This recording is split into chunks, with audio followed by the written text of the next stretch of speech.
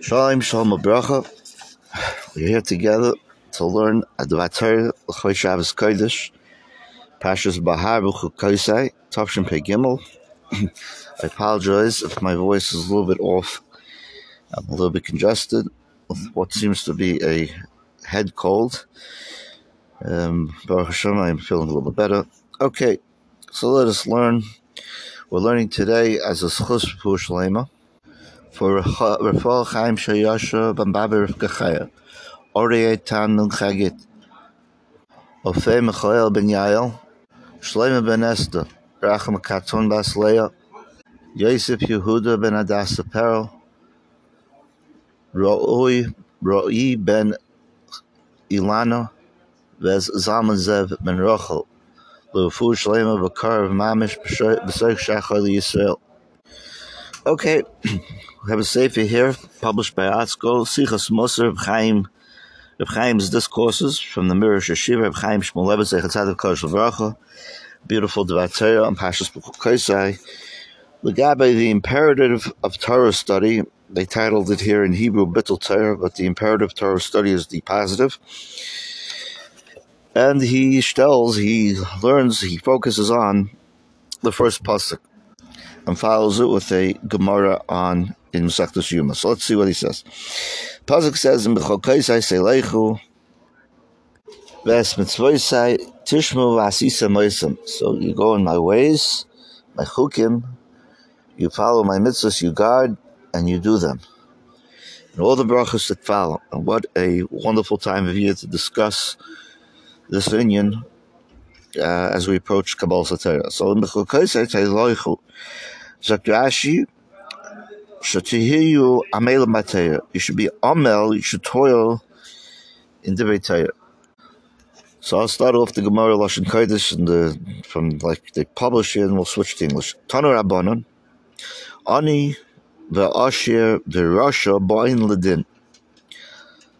La'ani aimrim loy mipnei ma loy asakta b'Torah. So let's switch over here to the bottom to the English. Our rabbis taught the pauper, the rich man, and the wicked one stand in heavenly judgment.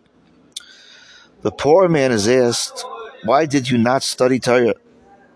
If he is to reply, quote, I was poor and busy supporting myself, close quote, he is then asked, quote, were you poorer than Hillel, who studied Torah despite his poverty, close quote? It was said about Hillel that he earned a trefik, which is a small coin, each day, half of which he would give to the watchman of the Beis Medrash, and half of which he was used to support himself and his family. The Gemara continues, when the rich man comes, he is asked, why did you not study Torah? So if he replies, I was wealthy and occupied with my business affairs, he is then asked, were you wealthier than Rabbi Elazar?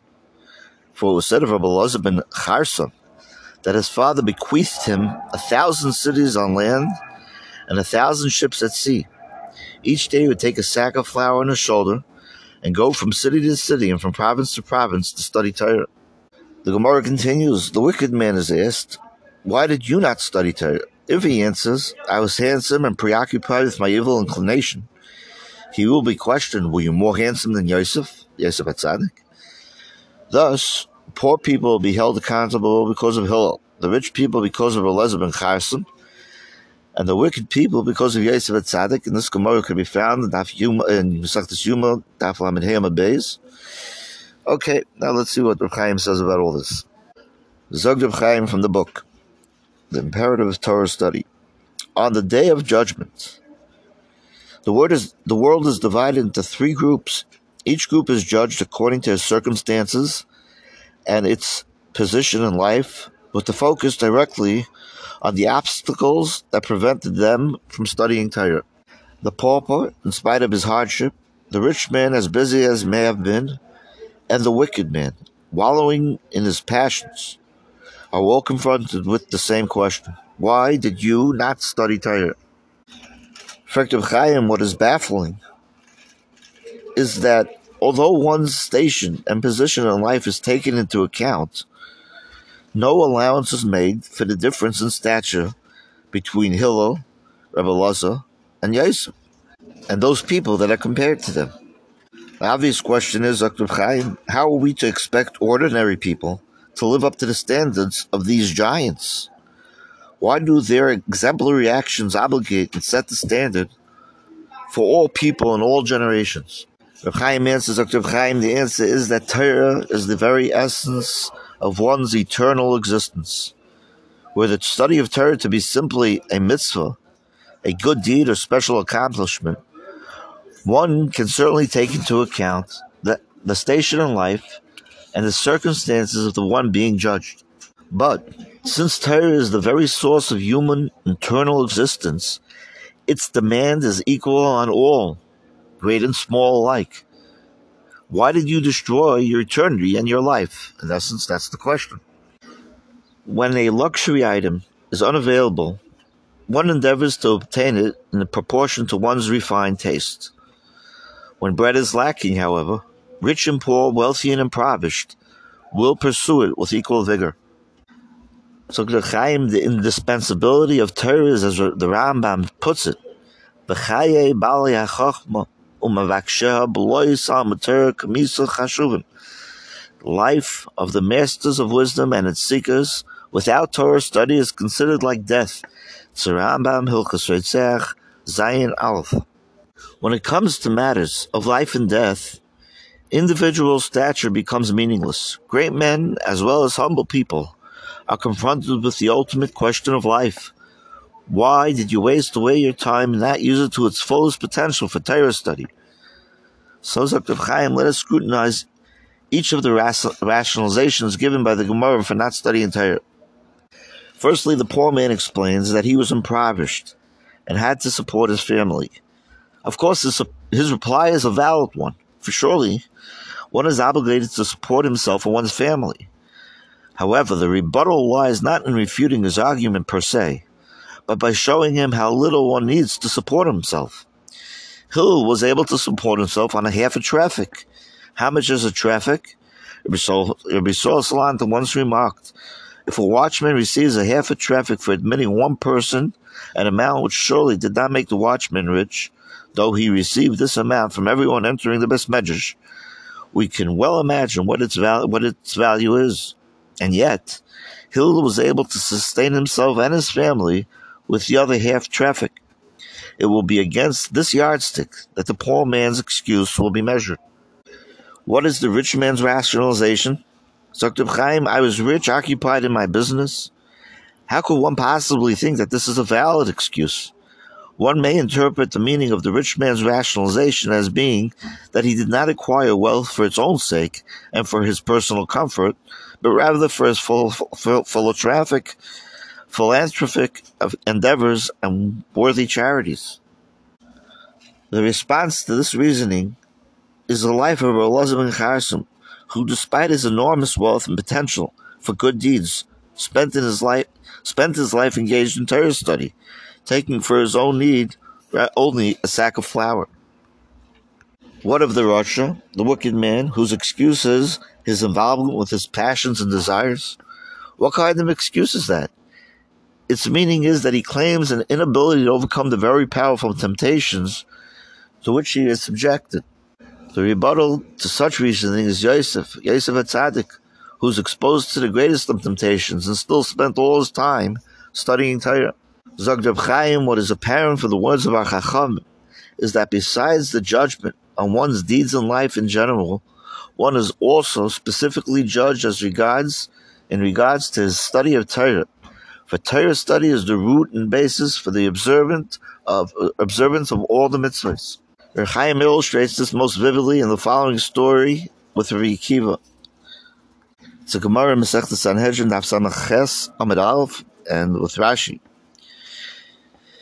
When Rabbi Eliezer became sick, Rabbi Akiva and his friends went to visit him.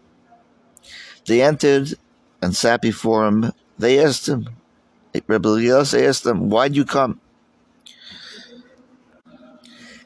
They replied, we've come to learn Torah. So Rabbi Eliezer said to them, why'd you not come until now? And they answered, we had no time. He remarked, quote, I will be surprised if these, meaning his students, die natural deaths. So Rebbe Akiva asked him, what about my death? He replied, your death will be harsher than theirs. Gemara in Sanhedrin. Rashi explains over there, for your heart, for your heart is open as a great hall, and had you apprenticed yourself to me, Rabbi Eliezer said to Rebbe Akiva, you would have learned much more Torah. Dr. Chaim, Rebbe Akiva was one of the greatest Tanoim, a man about whom Moshe Rabbeinu himself said to the Rebbeinu Shalom, if such a person exists in your world, why do you, HaKadosh Baruch Hu, give the Torah to Klal Yisrael through me, which is Gemara Menachos, Daf Chavtes. Yet this towering figure, Rabbi Akiva, was killed in a most cruel manner, like the Gemara Brachos, Daf Samach Aleph says, for not realizing his fullest potential, for not learning Torah enough from Rebbe Eliezer, who lived out the last years of his life in Nidui, in excommunication. Dr. Chaim, there's another dimension to Torah study, which one is held accountable. That is the responsibility to share one's knowledge with one's fellows. The Gemara in Saita, Daf Memtes says, Dr. Chaim, two Talmidei Chachamim who are going together, traveling, and did not discuss Torah, are deserving of being burnt, as it says, the pasuk regarding Eliyahu and Elisha. They were walking and speaking, and a chariot of fire passed.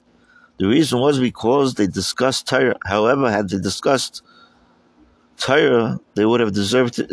Had they not discussed Torah, they would have deserved to be burnt instead. Dr. Chaim, it is certain that both Eliyahu and Elisha were each engaged in Torah study. Yet that would not have been sufficient to protect them from being consumed by fire. It was only because they discussed Torah with each other and that they were protected. It is the duty of each person to teach and learn with his fellow man, not to merely worry about his own Torah study. One should be concerned about the friend's growth as well as his own. From the above we learn how obligated we are to learn with our friends, our colleagues, and to defer to each other in Torah matters, whereby all of us are, quote, teaching each other and learning from one another, like Rashi says in Daf Memtes in Saita. Chaim concludes, this is the way to acquire Torah. Each person receives from his friend what he himself is lacking spiritually, even if he is the best among his colleagues. By complementing each other's shortcomings, each will profit, and everyone will benefit. As Ztzok Chaim this week, Parshas Bahar-Bchukosaiy, Shabbos Chazak, Mitzvah Shem. Okay, may we have a beautiful Shabbos called to Zagazon. Shabbos called.